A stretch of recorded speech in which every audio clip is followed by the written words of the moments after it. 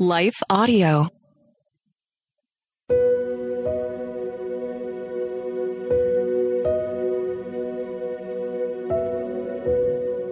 Hello, thank you for listening to Your Daily Bible Verse, the podcast that examines one verse each day to learn more about God and His will for our lives. I'm your host, Grace Fox, and after this short word from our sponsor, we'll dive into today's Bible verse, John 5:8.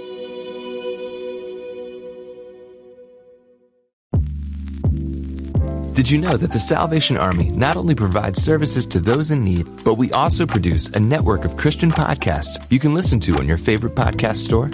One of these shows, Words of Life, is a 15-minute weekly show featuring interviews, testimonies, Bible studies, and more. In April, we'll once again hear from author and pastor Natalie Runyon. She has created a new 6-week discipleship course for women to talk about community, women in leadership, accountability, and more. We want discipleship to be what's drawing people, not bounce houses. They're more likely to come back and not just to be entertained. Even in me, making him have to pry it from my hands, he was still saying, but I have something better. And it was because of the redeemed saying so, of telling the story of what God had done. When we point people to him, they're going to want to know him. Listen to Words of Life on your favorite podcast store or visit wordsoflifepodcast.org.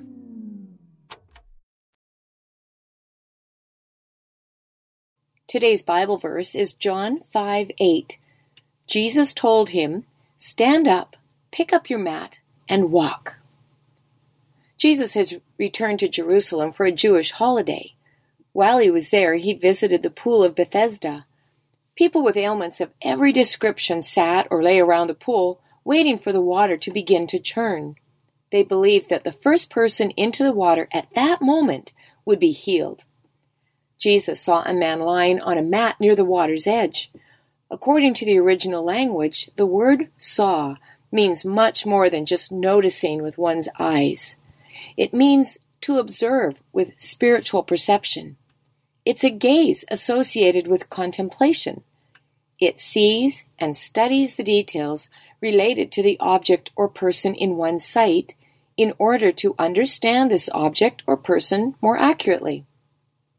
Jesus saw the man with spiritual perception. He knew the reason for the man's ailment. He knew the man had waited 38 years for his turn to be first into the pool. He knew the man's hopes and frustrations, his dreams, desires, and disappointments.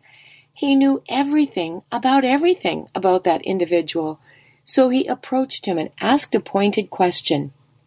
"Do you want to be healed?" As observers to this scene, we almost want to answer on the man's behalf. Well, isn't it obvious? Of course I want to be healed. That's why I'm here. But Jesus never asked a foolish question. He asked this one to get the man to think about his situation. We read the man's answer in John 5:6. "I can't. I have no one to put me into the pool when the water bubbles up. Someone else always gets there ahead of me." Some theologians say this fellow was just full of excuses and blamed others for his lack of wellness. Others say that, in a roundabout way, he was asking Jesus to please put him in the water. Regardless of which perspective is right, it's obvious that this fellow wanted to be well but was helpless to help himself. I find Jesus' response fascinating. He didn't offer to put the man into the pool. Neither did he say, "Don't worry, if you stay here long enough, everything will work out for your good."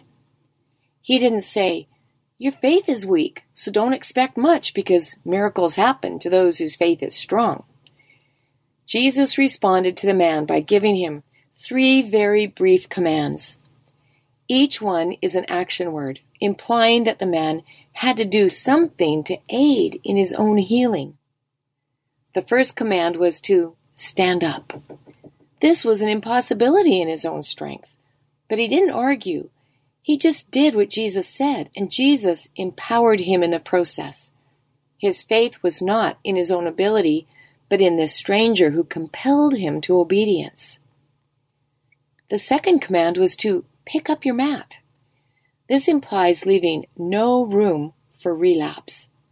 If he picked up his mat, then his space on the crowded deck would be taken by someone else. To experience healing meant being all in, with no turning back. The third command was to walk, to move forward, to leave that place where he'd been stuck, and to not expect others to carry him. But there's one more thing we need to notice about this story. In John 5:13, Jesus told the man that he had been made well. That verb form implies a permanent healing. But in the next breath, Jesus said, "So stop sinning, or something even worse may happen to you." This implies that the man had contributed to his illness in some way. Whatever that was, Jesus wanted him to stop it, lest his situation become worse.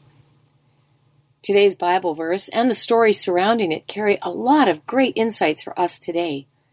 You see, sometimes we get stuck in a negative mindset or in negative circumstances. Jesus sees us there, and he sees us with spiritual perception. He knows why we're there and how long we've been there, and he asks, "Do you want to be healed?" That is a great question. Just like the man couldn't stand on his own, so we can't heal ourselves. We must put our faith in Jesus, the strong one who heals. Picking up our mat means taking action to prevent relapse. We put measures into place to keep us from falling back into the same old destructive habits. Walking means taking intentional steps to make forward progress and not expecting others to carry us. Jesus is fully able to heal us from whatever hurts us and keeps us stuck. But we have to partner with him. We have to place our faith in him to help us and then do our part while he does his. Do you want to be healed? Stand, pick up your mat, and walk. Let's pray. God, thank you for seeing us with spiritual perception and for understanding our heart's deepest needs and for making healing available through relationship with Jesus. Help us be honest with you about any role we might be playing or have played in our difficult circumstances. And give us the strength we need to stand and say, "We're done with this." Help us pick up our mat and take intentional actions to prevent relapse. Empower us to take the necessary steps to move forward without expecting others to carry us. Thank you for wanting to set us free from destructive behaviors that keep us stuck. Make us well, Jesus. In your name we pray. Amen.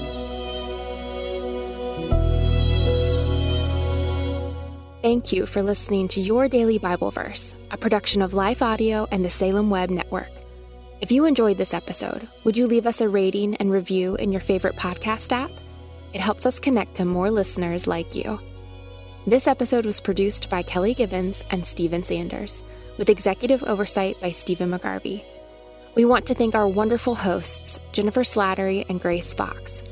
You can hear more from Jennifer by visiting jenniferslatterylivesoutloud.com. And you can find out more from Grace by visiting gracefox.com.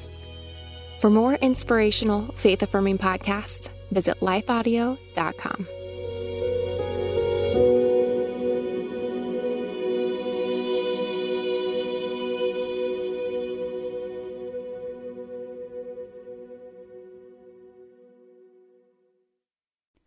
Christmas. For most kids, it's the most joyful time of the year. But this Christmas, 1.5 million children will spend the holiday separated from a parent because their mom or dad is behind bars. Prison Fellowship Angel Tree needs churches in our communities to volunteer to bless local children with a gift, the gospel, and a loving message from their parent. I believe this is an incredible opportunity for our listeners to share the love of Jesus this Christmas.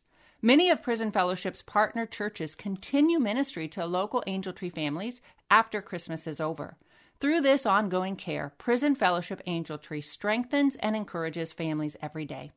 Angel Tree wouldn't be possible without the help of faithful volunteers. If you're ready to make an eternal impact in your community, please register today at angeltree.org/church. That's angeltree.org/church.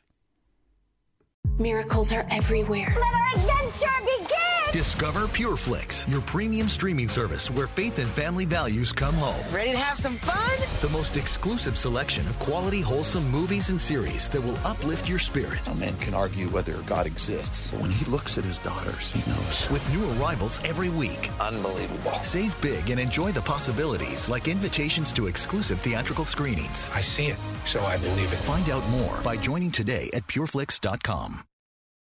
God kept calling my heart. Like, I just knew he was my safe place. I hope people don't walk away going, wow, you're really awesome. More than like, wow, Jesus is really interesting and he's really awesome. Everybody on this planet is dealing with some sort of what if. How does that one courageous decision affect the whole world? A ship in harbor is safe, but that's not what ships are built for. If you were encouraged by what you just heard, please search Trevor Talks on your favorite podcast platform or lifeaudio.com.